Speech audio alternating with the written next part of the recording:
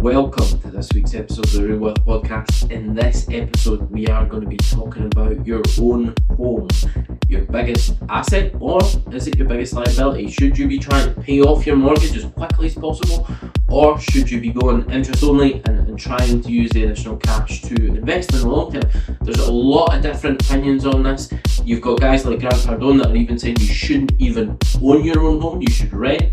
So we're going to discuss some of that in this episode, and I'm going to go through some of the pros and cons of buying your own home, and also whether or not you should be paying off your mortgage. So let's get into it. First thing I want to mention is inflation, right? So if you are buying your own home, you have to understand that the value of your property is going to go up in the long term. It is an asset that appreciates over time, and that can make a big impact over whether or not you want to be paying down your mortgage or paying interest only on it. So take this example. If you go back to 1980 in Scotland, the average property price in Scotland was £15,000. Now, fast forward to 2023, even though property prices are still fairly cheap in Scotland, the average property price is still £220,000, right?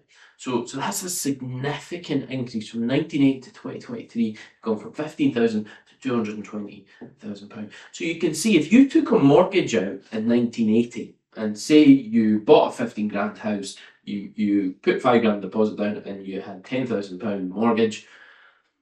In today's terms, that amount of money, that amount of mortgage is a relatively insignificant amount. So if you think back to 1980, you maybe would have been paying, to pay capital and interest, you maybe would have been paying an extra £50 a month versus paying purely interest. Now, in 1980, fair enough, interest-only mortgages weren't an option, but they are now, and we have to adjust for the times. But if you were to have done an interest-only mortgage back in 1980, you would have had an extra £50 a month, roughly, to spend and to live life or invest it for the long term. That doesn't sound like a particularly significant amount of money in today's terms, but actually if you factor in inflation, £50 a month back then would be equivalent to about £300 a month in today's money. So, you know, you're talking about £4 grand a month, £4 grand a year that you would have to do something with, whether it's investment, whether it's extra holidays, a better standard of living, you know, that could have a significant impact. And fast forward to 2023, you've had your house for over 40 years and it's now worth well over £200,000 and you still have this £10,000 mortgage on it.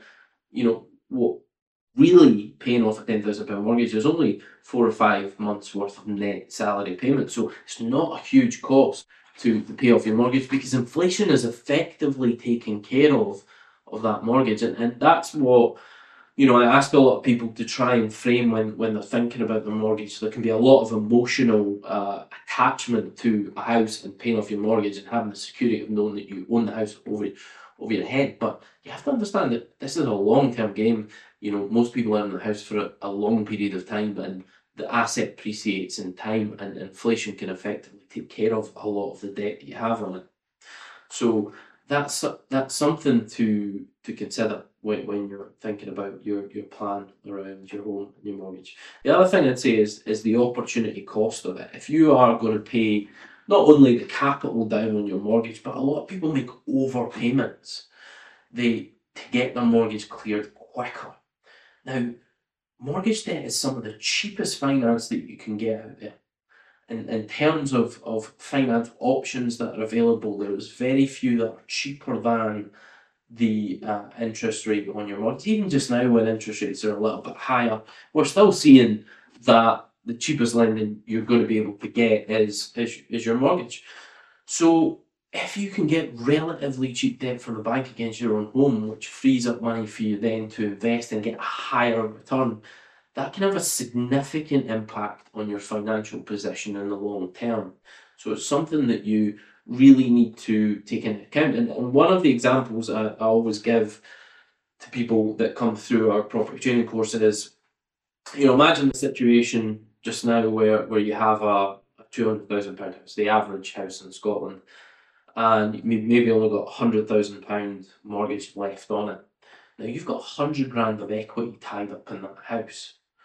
You could release some of that equity and do much more. So most people's objective in life is not to have to pay their mortgage every month or pay off their mortgage so they've not got any mortgage repayment, because they think of that as the biggest cost, the biggest amount of money going out of the bank. And if I could just get rid of that, I'd have so much more freedom in life. Maybe I'd be able to do something that I really loved rather than having to be in a job just to pay a mortgage, a job that doesn't bring me any fulfillment or passion. So it becomes a big objective for people. But okay, so if you have the average house at £200,000 and you've got £100,000 mortgage against that, what you could do is you could actually increase your debt and release somewhere in the region of about £70,000 of equity.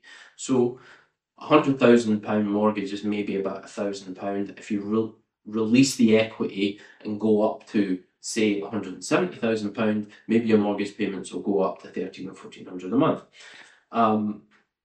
So what you've done is released a big chunk of cash, and what you can do with that £70,000 is then you can take it and invest it in buy-to-let property. Now, even without using any of the advanced strategies that we do, BRRR and buy, refurbish, refinance, you can just buy straight standard buy-to-lets, nothing fancy, putting deposits down every time and leveraging buy-to-let lending.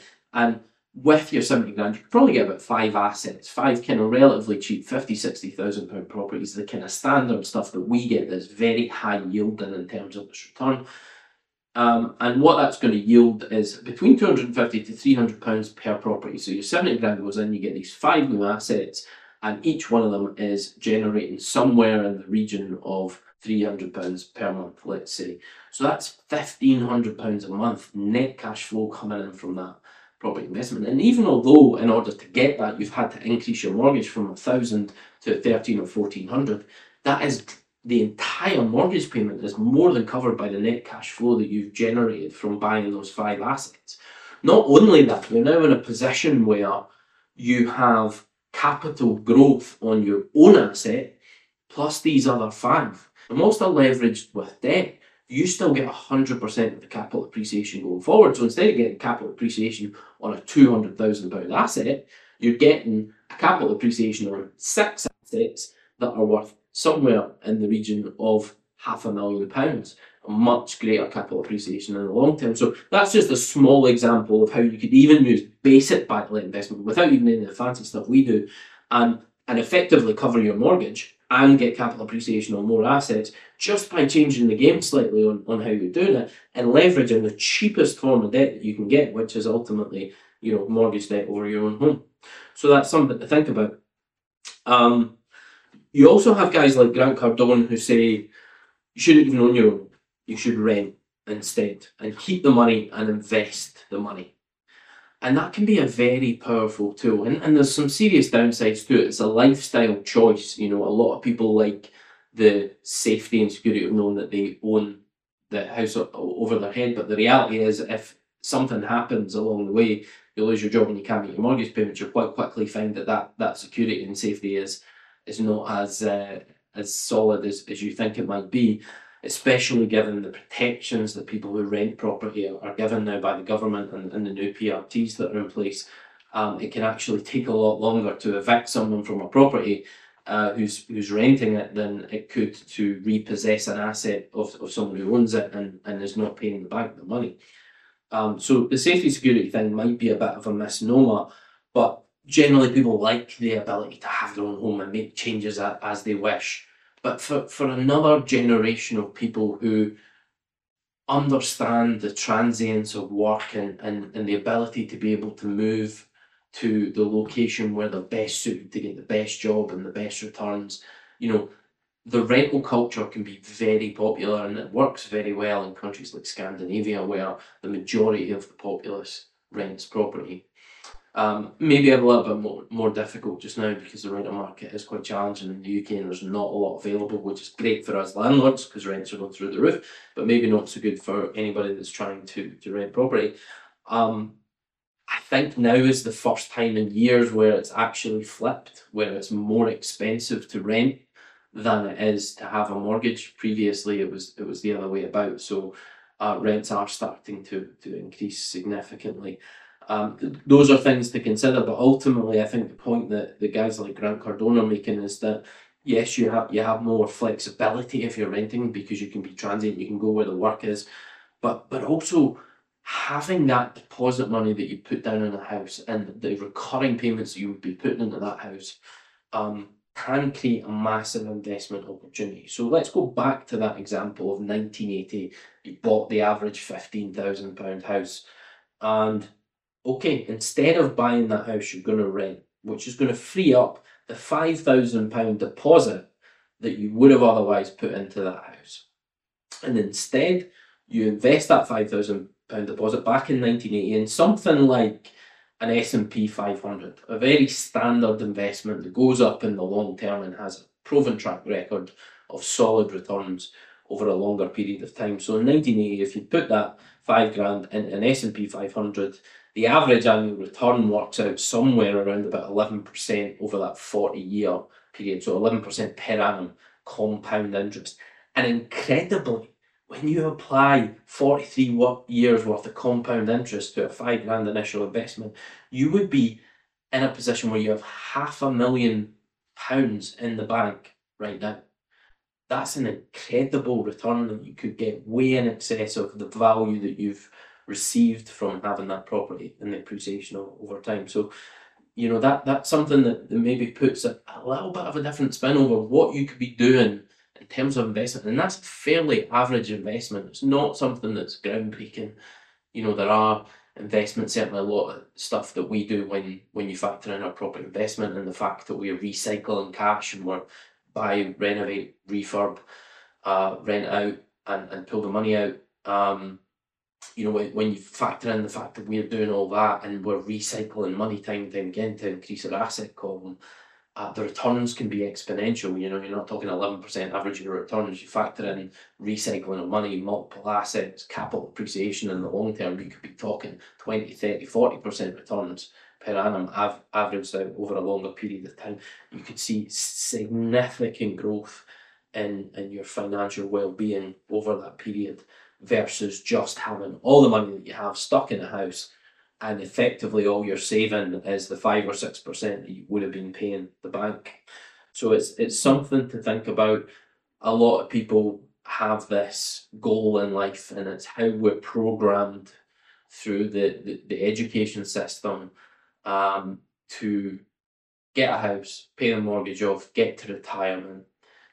Those objectives are outdated, and I've talked a lot in previous episodes about the fact that, you know, retirement is a misnomer, that this idea of getting to a point where you don't have to work anymore, when the game should really be about finding something that fulfills you, something that you want to turn up for every day, not just to have a job. And then retirement becomes less significant and less important, but most people get to retirement and they're underfunded. Most people who are paying off their mortgage have a huge opportunity cost against them because they're not investing that money, they're not growing, they're not buying other assets and achieving exponential growth. They're just following the standard process. So there's some things to think about there. I know this plays into a lot of emotional comfort issues for people where they just want to know that they have a roof over their head and it's paid for and nobody can ever take it away from them. You know, this ties into our, Maslow's hierarchy of needs and our basic fundamental needs for safety and a roof over our head. But ultimately, comfort is the death of growth. And as an entrepreneur, we have to get comfortable in being uncomfortable and pushing ourselves beyond. I want to make sure that I get absolutely everything I can out of life. And just to put myself in this space of comfort, of ease, it is not something that's innately natural to me. And I think for anybody who wants to achieve something significant in life, they have to push the boundaries, they have to put themselves in uncomfortable positions. Otherwise, how can you grow? So take that thought. It can be difficult as well because even if you're an entrepreneur and you want to grow, usually you have a house with your partner and you have to get them on board with these sort of big financial moves. That's not an easy task for many people, but if you want to achieve great things in life, you have to put yourself in uncomfortable situations. You have to push the envelope, and you have to really think about the opportunity cost of the objectives that you've set, and whether or not they're right or just status quo. Because most people out there are not achieving great wealth in their lifetime. So copying what most people are doing is perhaps not the best strategy to achieve a serious objective. That's all from me this week. Just putting some ideas out there over how you might think about the biggest investment most people make, their own home. And ultimately, what I'd like to see is more people changing that up, and their own home not being the biggest investment that they make, looking at the opportunity cost of a mortgage and buying your own home, and starting to think about how better you could use that money to invest in the long term and grow your asset column. I've been Alex Robertson. This has been the Real Wealth Podcast, and I hope you'll join us on this wealth journey.